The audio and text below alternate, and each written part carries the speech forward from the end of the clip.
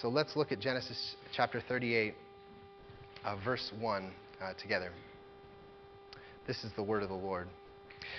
It happened at that time that Judah went down from his brothers and turned aside to a certain Adulamite whose name was Hirah. There Judah saw the daughter of a certain Canaanite whose name was Shua. He took her and went into her, and she conceived and bore a son, and he called his name She conceived again and bore a son, and she called his name Onan. Yet again she bore a son, and she called his name Shelah. Judah was in Kezib when she bore him. And Judah took a wife for his firstborn, and her name was Tamar. But Judah's firstborn, was wicked in the sight of the Lord, and the Lord put him to death. Then Judah said to Onan, "Go into your brother's wife and perform the duty of a brother-in-law to her, and raise up offspring for your brother." But Onan knew that the offspring would not be his. So whenever he went into his brother's wife, he would waste the semen on the ground so as not to give offspring to his brother. And what he did was wicked in the sight of the Lord, and he put him to death also. Then Judah said to Tamar, his daughter-in-law, "Remain a widow in your father's house till Shelah, my son, grows up," for he feared that he would die like his brothers. So Tamar went and remained in her father's house. In the course of time, the wife of Judah, Shua's daughter, died. When Judah was comforted, he went up to Timnah to his sheep shearers, he and his friend Hirah, the Adulamite. And when Tamar was told, "Your father-in-law is going up to Timnah to shear his sheep," she took off her widow's garments and covered herself with a veil, wrapping herself up, and sat at the entrance to Enaim, which is on the road to Timnah, for she saw that Shelah was grown up, and she had not been given to him in marriage. When Judah saw her, he thought she was a prostitute, for she had covered her face. He turned to her at the roadside and said, "Come, let me come into you." For he did not know that she was his daughter-in-law. And she said, "What will you give me that you may come into me?" He answered, "I will send you a young goat from the flock." And she said, "If you give me a pledge until you send it." And he said, "What pledge shall I give you?" She replied, "Your signet and your cord and your staff that is in your hand." So he gave them to her and went into her, and she conceived by them. Then she arose and went away, and taking off her veil, she put on the garments of her widowhood. Then Judah sent the young goat by his friend the Adulamite to take back the pledge from the widow's hand. He did not find her. He asked the men of the place, "Where is the cult prostitute that was at Enaim at the roadside?" And they said, "No cult prostitute has been here." So he returned to Judah and said, "I have not found her." Also, the men of this place said, "No cult prostitute has been here." And Judah replied, "Let her keep the things as her own, or we shall be laughed at. You see, I sent this young goat, and you did not find her." About 3 months later, Judah was told, "Tamar, your daughter-in-law, has been immoral. Moreover, she is pregnant by immorality." And Judah said, "Bring her out and let her be burned." As she was being brought out, he sent word to her father-in-law, "By the man to whom these belong, I am pregnant." And she said, "Please identify whose these are, the signet and the cord and the staff." Then Judah identified them and said, "She is more righteous than I, since I did not give her to my son Shelah." And he did not know her again. When the time of her labor came, there were twins in her womb.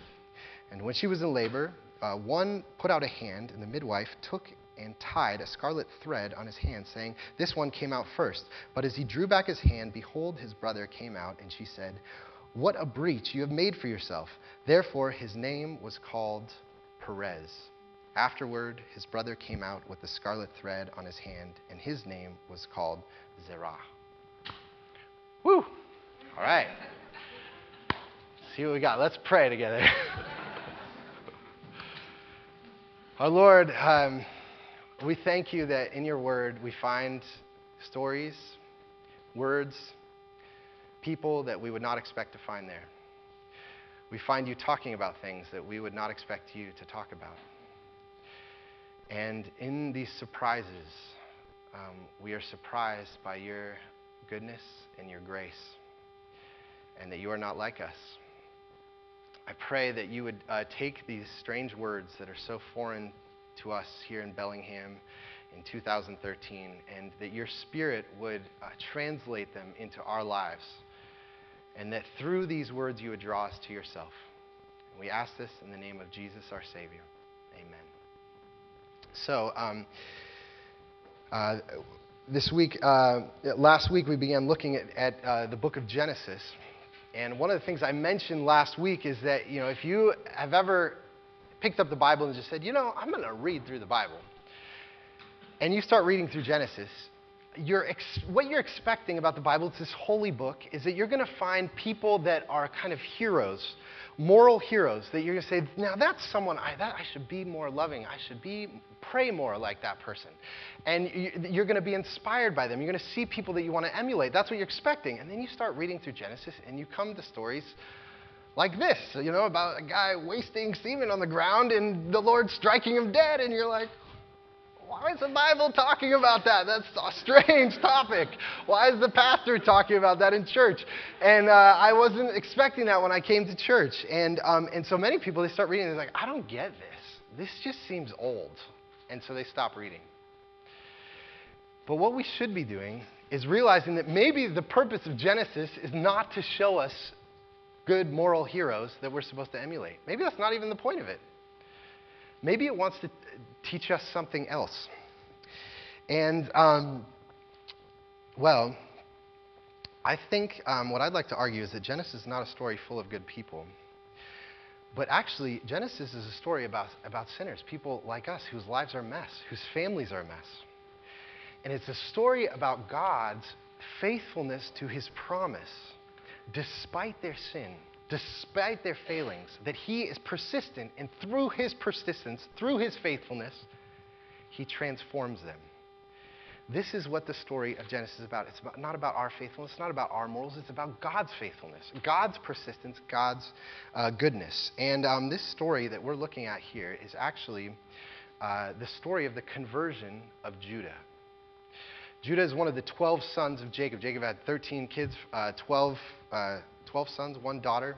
And Judah, many people, these last 14 chapters of Genesis, I mentioned last week, most people talk about him as the story of Joseph. And Joseph is the main character in these stories, but actually Judah is a very important story throughout this as well. And many people have said, why is this story stuck in here? We started talking about Joseph last week. We're going to talk about Joseph next week, and for the next couple weeks. Why are we talking about Judah here? And why is this story stuck in here? Well, one of the things that I didn't mention last week, when Joseph's brothers sell him into slavery, last week we saw Joseph's brothers sell him into slavery. They kidnap him and sell him into slavery. Reuben, who's the oldest son, says, you guys, let's not do this. We can't kill our brother. This is a terrible idea. And if you remember what happens, the brothers say, who cares? We're still going to kill him. No one listens to Reuben. But then Judah speaks. And he says, listen, let's not kill him. That's no profit to us. Why don't we sell him into slavery? At least we'll get some money out of that. And what do all the brothers do? They say, yeah, let's do it. Judah is the leader of the brothers. He is the leader of the family. And we're going to see throughout the book of Genesis that he is their spokesman. And so what happens to him as the leader of the family is crucial to this story. And this is the story of his conversion. This is the story where his life transforms. And actually, this is a key because through him, the whole family is going to transform. And what we see about Judah is that in this story, he realizes how lost he is. He realizes how selfish he is, how self-deceived he is, and ultimately how hard-hearted he is. He realizes these things. It is his moment of self-reflection to find out who he really is. And it's when he realizes these things that his life is changed forever. And it's not a happy moment to realize who he is and to realize what's in his heart. And so what we're going to do this morning is I want to look at the question of what is a conversion.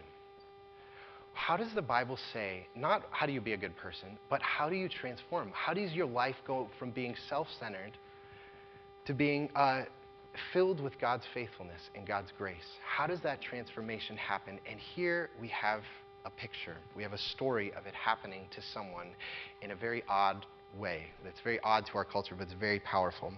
And which I think, if you're here today and you say, I'm here, I'm interested in Christianity, I don't really know much about church or about the Bible or about Jesus, let me just say this is a good passage for you, because it talks about how do you become a Christian, basically. And of course, if you're here and you are a Christian, conversion, repentance, the transforming is a process that we're going through. It's a lifestyle for us as a Christian. And so really, if you're a Christian or you're not a Christian, this is really a relevant passage to each one of us. And so what I want to say this morning in particular is 3 simple pieces that go into conversion, into transformation.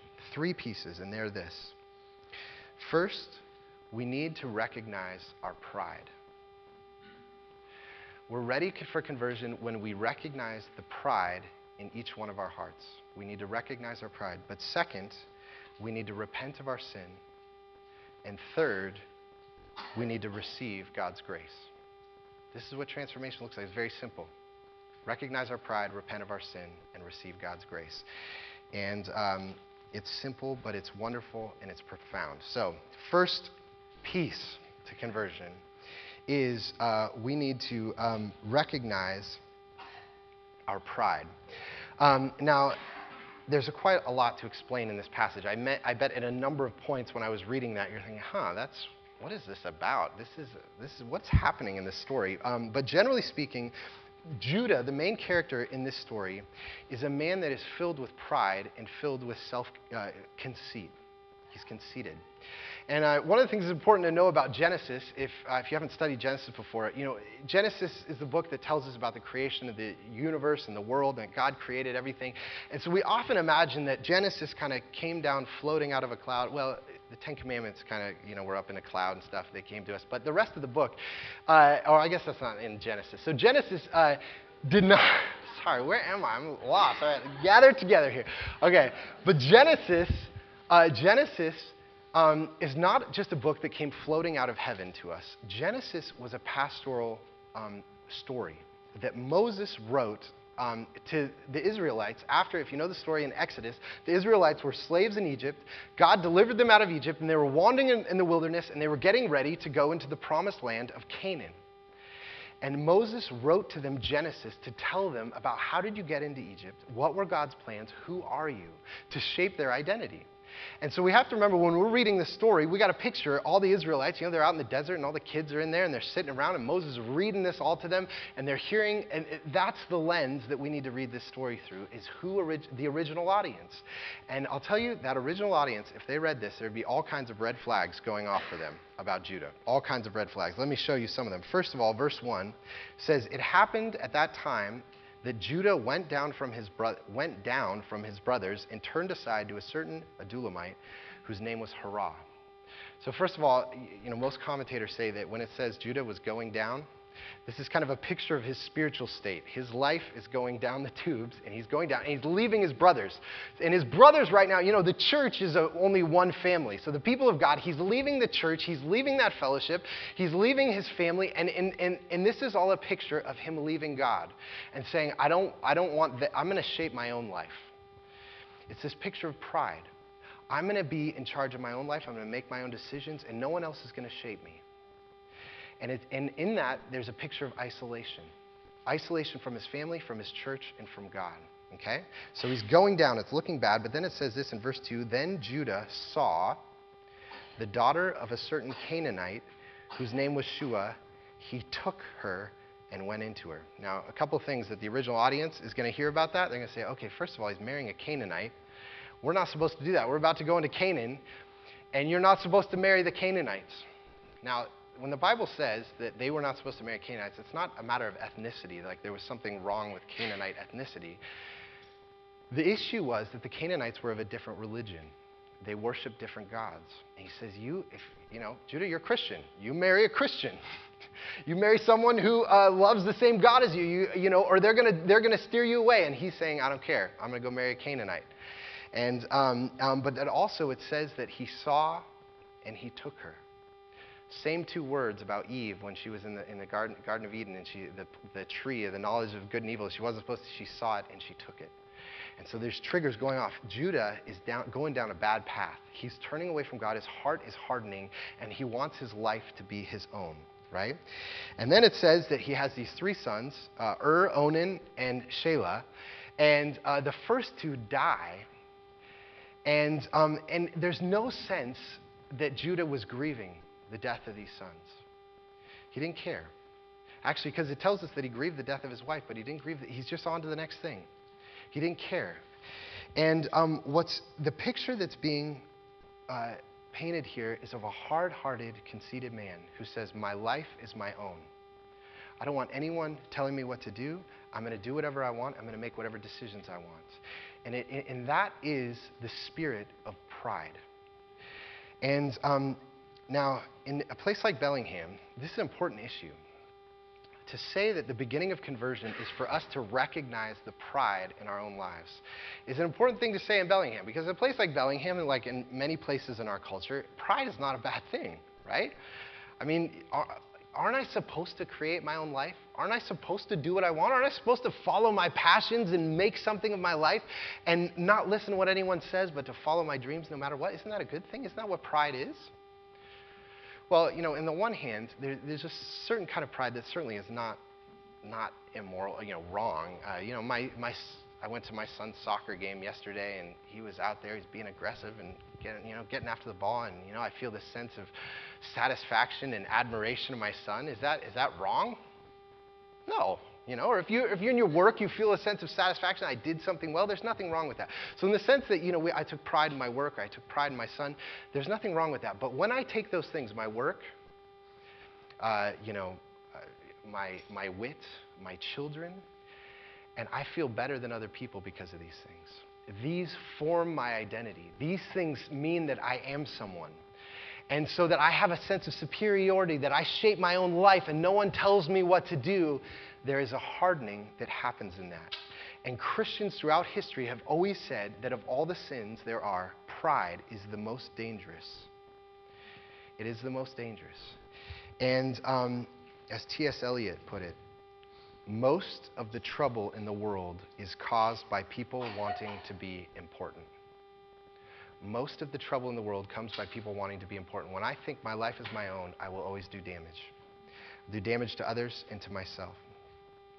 And so it's important to think about, okay, Judah is a man of pride and conceit. And what does that cause in him?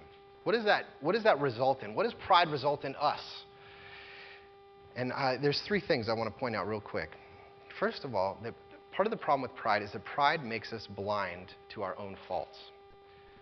When we are driven by pride, we are blind to our own faults. And you see in this story, so Tamar is this Canaanite woman who marries his oldest son.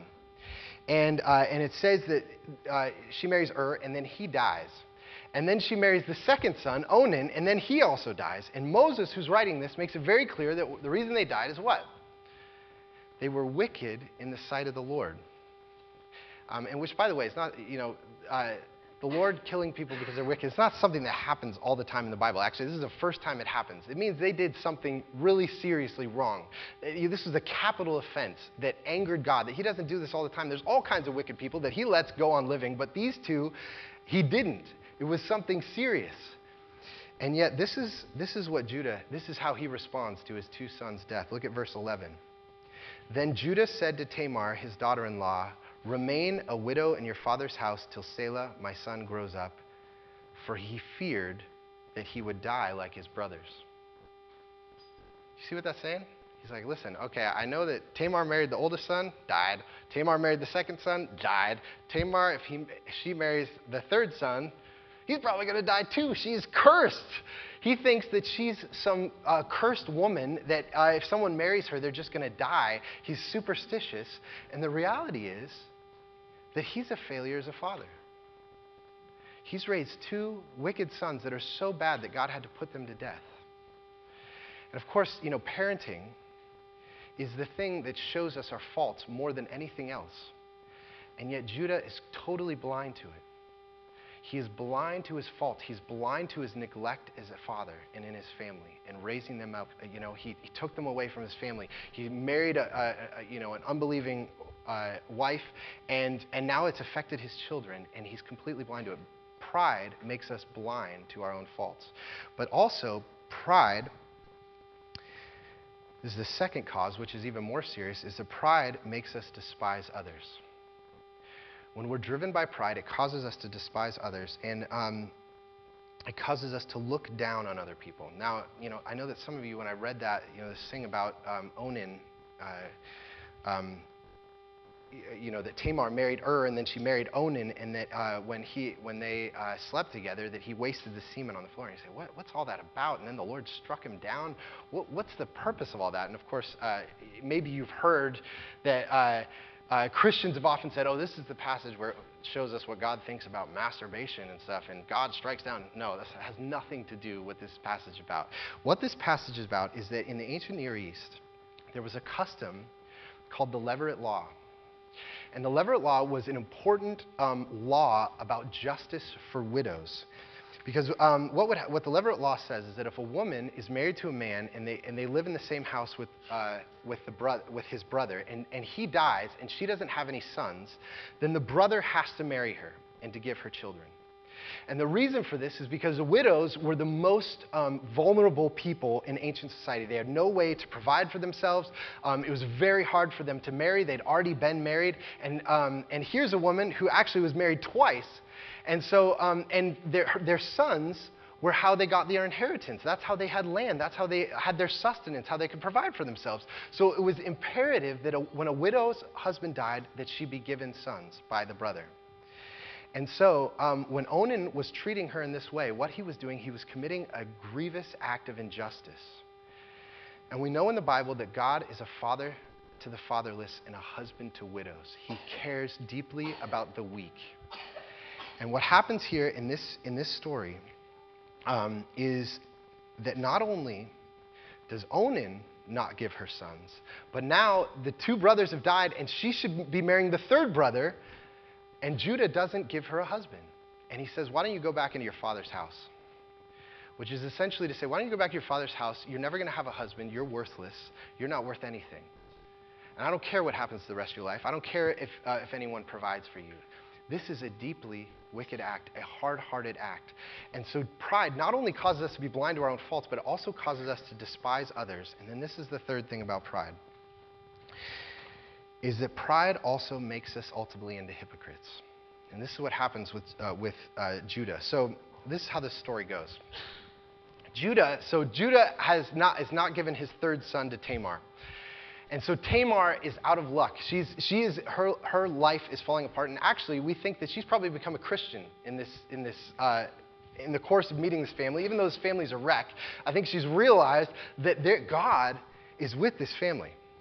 And so I got to have these children because the promises of God comes through these children. So I have to find a way to have these children. So she comes up with this plan. And Judah, after his wife dies, he goes up to where the sheep shearers are doing their sheep shearing. And in what we know from ancient cultures is that when people went up to do the sheep shearing, this was kind of a party time, so everyone's getting drunk, they're drinking, they're feasting, they're, whatever's happening. And so Judah goes up to have a good time with the sheep shearers. And so Tamar hears about this, and so she dressed up like a prostitute. And she goes along the road where he's going to be walking by. She knows he's kind of liquored up. He's like, okay, it's the end of the night. He's looking for some action. And so she comes up like a prostitute. And he propositions her. He says, hey, let's go do our thing, and I'll give you a goat for it. And she's like, okay, you got a goat with you? He's like, I'm good on the goat. I'll make good on it. I promise I'll get you the goat. And she says, well, give me your signet and your cord and your staff. Which in an ancient culture is basically saying, give me your wallet, your credit card, and your driver's license. And I'll hold on to those until you get me the goat. And so she holds on to them. And then they go into their tent, and then this is what it says in verse 24. About 3 months later, Judah was told, Tamar, your daughter-in-law, has been immoral. Moreover, she is pregnant by immorality. And Judah said, bring her out and let her be burned. this terrible statement. He's the one who's going with the prostitutes. He's the one who's been a failure as a father. And as soon as there's just even a hint that Tamar has failed morally, he jumps all over it. It's almost gleeful. Finally, this woman who's been a curse to my family, we can put her to death. And there's this joy in this self-righteousness. And this is pride at its very worst, is this hypocritical show of righteousness that I want to keep God's law and I want to put this adulterous woman to death. And what this story is telling us in all this, what is the point of all this story? Why is it painting all this stuff about Judah and his pride and that he's blind to his own faults and he despising and is unjust and he's hypocritical? Is because until we see the pride that is in each one of our hearts, we are not ready to experience God's grace. We need to recognize the pride that is in each of our hearts. C.S. Lewis wrote a famous chapter called "The Great Sin," and actually it's on page 3 of your bulletin. If you want to open up and read this quote, C.S. Lewis, in Mere Christianity, his probably most well-known Christian work, he has a chapter on pride called "The Great Sin." And this is what he says: "As long as you are proud, you cannot know God. A proud man is always looking down on things and people. And of course, as long as you are looking down, you cannot see something that is above you. You can't move into wonder. You can't move into gratitude as long as pride is in your heart because you're always looking down on people." And so the beginning of conversion is to recognize how deeply pride is within each one of us. And of course, this is what happens with Judah. This is why I love this story. It's not all that stuff that happened that I love that story. But this is what happens with Judah. Look, after he accuses Tamar, let's burn her. Verse 25, "As she was being brought out, she sent word to her father-in-law, 'By the man to whom these belong, I am pregnant.' And she said, 'Please identify whose these are, the signet and the cord and the staff.' Then Judah identified them. His wallet, his driver's license, his credit card, he said, 'It's me.'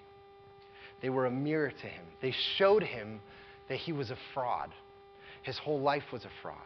And he saw how much pride was driving his life, and it was ruining his life. And at that moment, even though that was crushing, even though that brought him down, and the discouragement of that, it was in that moment that his life began to change, that God's grace began to work in his life. But there's something more to not just recognizing that we have proud hearts, that all of us have proud hearts. Conversion goes on, has another piece to it. And the second piece is this. First, we recognize our pride, but second, we must repent of our sin. Repentance is at the center of Christian transformation. And I know that for many of us, when we hear that word repent, it sounds like a heavy word. It sounds like, the pastor's beating up on me. He's telling me to repent again. It feels like, oh, I got all these problems. And, I think as we look at a story, one of the things that I love about this passage is that in the last chapter, Judah has just sold his brother into slavery. Then he's married a non-Christian woman, bad decision. He's left the church. He's left his Christian community. He's by himself. He's married someone he shouldn't. He's failed as a father. Both his sons have been struck dead because they're wicked. And then he does this foolish thing with this prostitute who turns out to be his daughter-in-law. And then he does this act of hypocrisy and says she should be burned. And you just say, this man, gosh, repentance, how much repenting is he going to have to do? That's going to be a lot of work. I mean, kidnapping your brother and selling him into slavery is terrible. And you just feel like there's going to be loads and loads and loads of repenting that needs to happen. But it turns out that Judah's transformation is a verse. It happens in one verse. It's so simple. It almost feels light, but it's honest. It is short, it is simple, but it's honest. And his life is forever changed in this one verse. This is what it says in verse 26. Then Judah identified them and said, "She is more righteous than I, since I did not give her my son Shelah, and he did not know her again."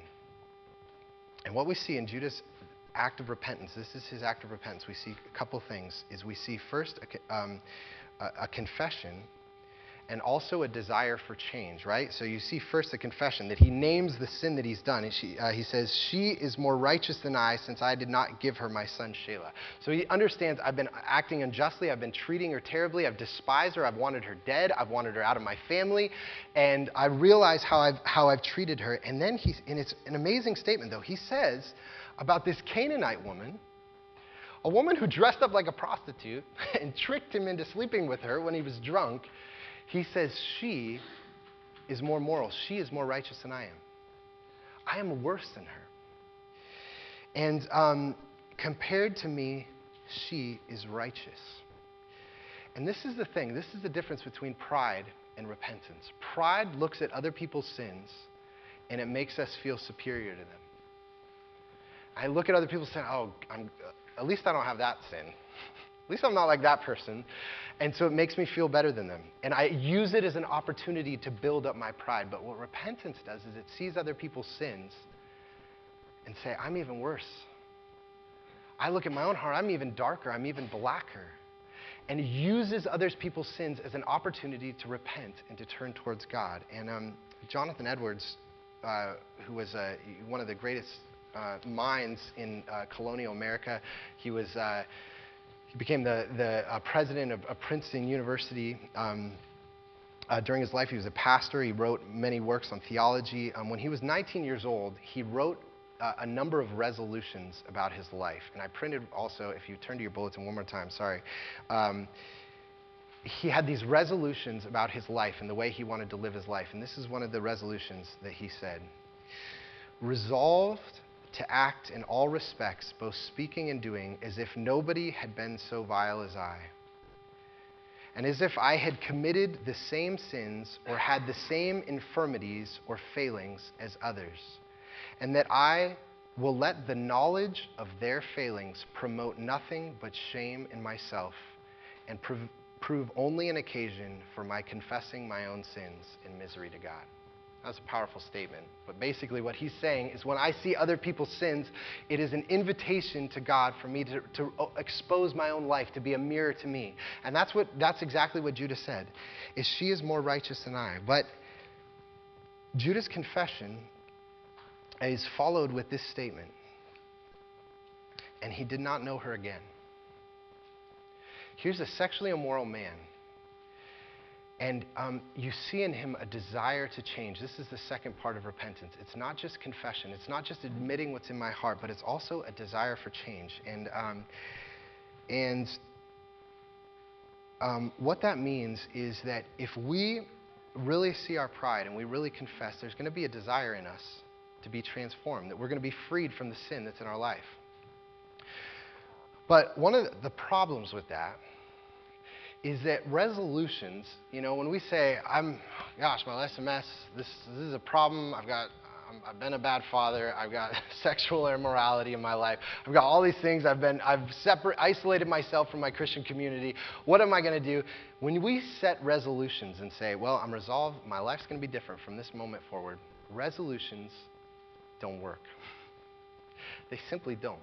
And many of us have experienced that, where we've made resolutions and we hold on for 2 weeks or maybe 6 weeks, maybe 6 months, and then they seem to fall apart.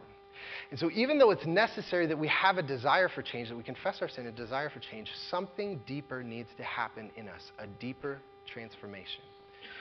And this actually happens with Judah. And I want to show you one of the things that is most amazing about this story is that when Judah goes to the prostitute and propositions her, he said, hey, I'll give you a goat for us to go into the tent together, right? This is how their little exchange goes. Look at verse 16 again. He turned to her at the roadside and said, come, let me come into you, for he did not know that she was his daughter-in-law. She said, what will you give me that you may come into me? He answered, I will send you a young goat from the flock. And she said, if you give me a pledge until you send it. He said, what pledge shall I give you? She replied, your signet and your cord and your staff that is in your hand. Now that word pledge appears only one other time in the book of Genesis. And it happens to be on the mouth of Judah. Because what happens in this story, as we're going to read, is that Judah and his brothers, Joseph, becomes the prince of Egypt, and he's kind of the ruler of all of Egypt, right under Pharaoh. And his brothers come to him, and they're wanting food, and they're saying, there's this famine, and they're saying, help us, but they don't know it's Joseph. And Joseph, who was sold by his brothers into slavery, wants to find out, have my brothers changed? Has a transformation happened in them? And so he sets up this thing where he says that the brothers, he kind of tricks them and basically says that all the brothers are going to have to go back to their father and bring their father back, but they're going to have to leave their youngest brother, Benjamin. They're going to have to abandon their youngest brother, Benjamin. And so he's saying, listen, you abandoned me. Have you changed? Are you going to abandon your youngest brother, Benjamin, now? And what happens is that Judah, the leader of the brothers, stands up and he gives a speech. And we see the new Judah. And this is what he says in this chapter 44. For your servant, so he's saying, I can't leave my brother here. Yet my father loves him. And this is what he says. For your servant became a pledge of safety for the boy to my father, saying, if I do not bring him back to you, then I shall bear the blame before my father all my life. Now, therefore, please let your servant remain instead of the boy as a servant to my Lord, and let the boy go back with his brothers. Judah, the one who sold his brother into slavery, now becomes the one who says, let me stay in his place. Let me be the one who is abandoned for him and let him go free. Something radical has transformed from the conceited, selfish, kidnapping, slave trading, drunken, sexually immoral Judah to the selfless, tender-hearted Judah who wants to rescue his brother. What happened? That was more than a resolution. That was more than him saying, I'm going to be a new person. Something deeper happened. And this is the third and most important thing that has to happen in a conversion. It is not just that we recognize our pride and we receive God's and repent of our sin, but last, we need to receive God's grace. And this is what happens to Judah. In his one sentence of repentance, what happens? God is gracious to him. And I know I've read a lot of this passage. One last thing, verse 27. Let me explain this. When the time of her labor came, so he says, she's more righteous than I. I don't deserve anything from God's hand. And then verse 27, when the time of her labor came, there were twins in her womb. And for Judah, Judah's dad was a twin. Judah's dad was the son of promise. And Judah's dad wrestled with his brother in the womb. This is going to be a signal to him. God is doing something. I have twins. And also, 2 of Judah's sons died at the beginning of the passage. Now his 2 sons are being restored. 2 sons are being restored to him. He has twins. And when she was in labor, one put out a hand, and the midwife took and tied a scarlet thread on his hand, saying, this one came out first. But as she drew back his hand, behold, his brother came out, and she said, what a breach you have made for yourself. Therefore, his name was called Perez. And this is the thing, is that Judah, who, Judah the sinful, prideful, conceited man, he simply repents. And God restores his sons, and this Perez turns out to be the son of promise. And God's promise to him is not compromised because of his sin. I mean, look at that pile of sin that I've listed. And you think of your pile of sin. And you think of the work, it's like, man, to repent of all that, how much work is that going to be? It's a sentence. It's a verse. As we turn to God, but we must receive his grace. And that even our sin does not compromise the persistence of God's promise. And it turns out that through this Perez, if you've ever read the New Testament, started to read the New Testament, in the beginning of Matthew, there is a genealogy. And in that genealogy, there are 5 women named. One of them is Tamar, one of the mothers of Jesus. This Tamar. And her son Perez becomes the line of Jesus, to whom Jesus comes, who is then called in Revelation the Lion of the tribe of Judah. This man who has all these sins, and yet God is faithful to him and transforms him, and he becomes the leading tribe. This is what Christianity is about. This is what the gospel is about. Is that our sin is so piled up. And I know as I talked about all the pride, and I talked about repenting and confessing, all those things, all of us, we feel this weight on us of, I see it all over my life. And yet God gently invites us, name your sin, desire to change, and there's grace for you. There's new life. I will not regard you according to your sin, but according to my steadfast love and faithfulness to you in Christ. And that was true for Judah, and that's true for us.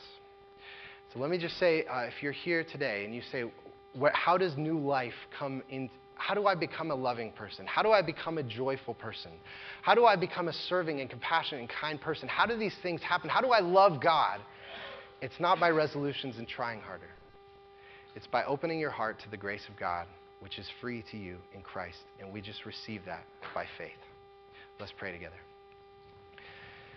Our Lord, we thank you for these rich, complex passages that show us of sinners being rescued by your kindness and grace. Would you give us hearts to recognize the pride that is in each one of us, to name it, to turn away from it, and to receive the free grace that is in Christ. We thank you that you're a good God, and that we can rest in your promise. And we pray this in Jesus' name.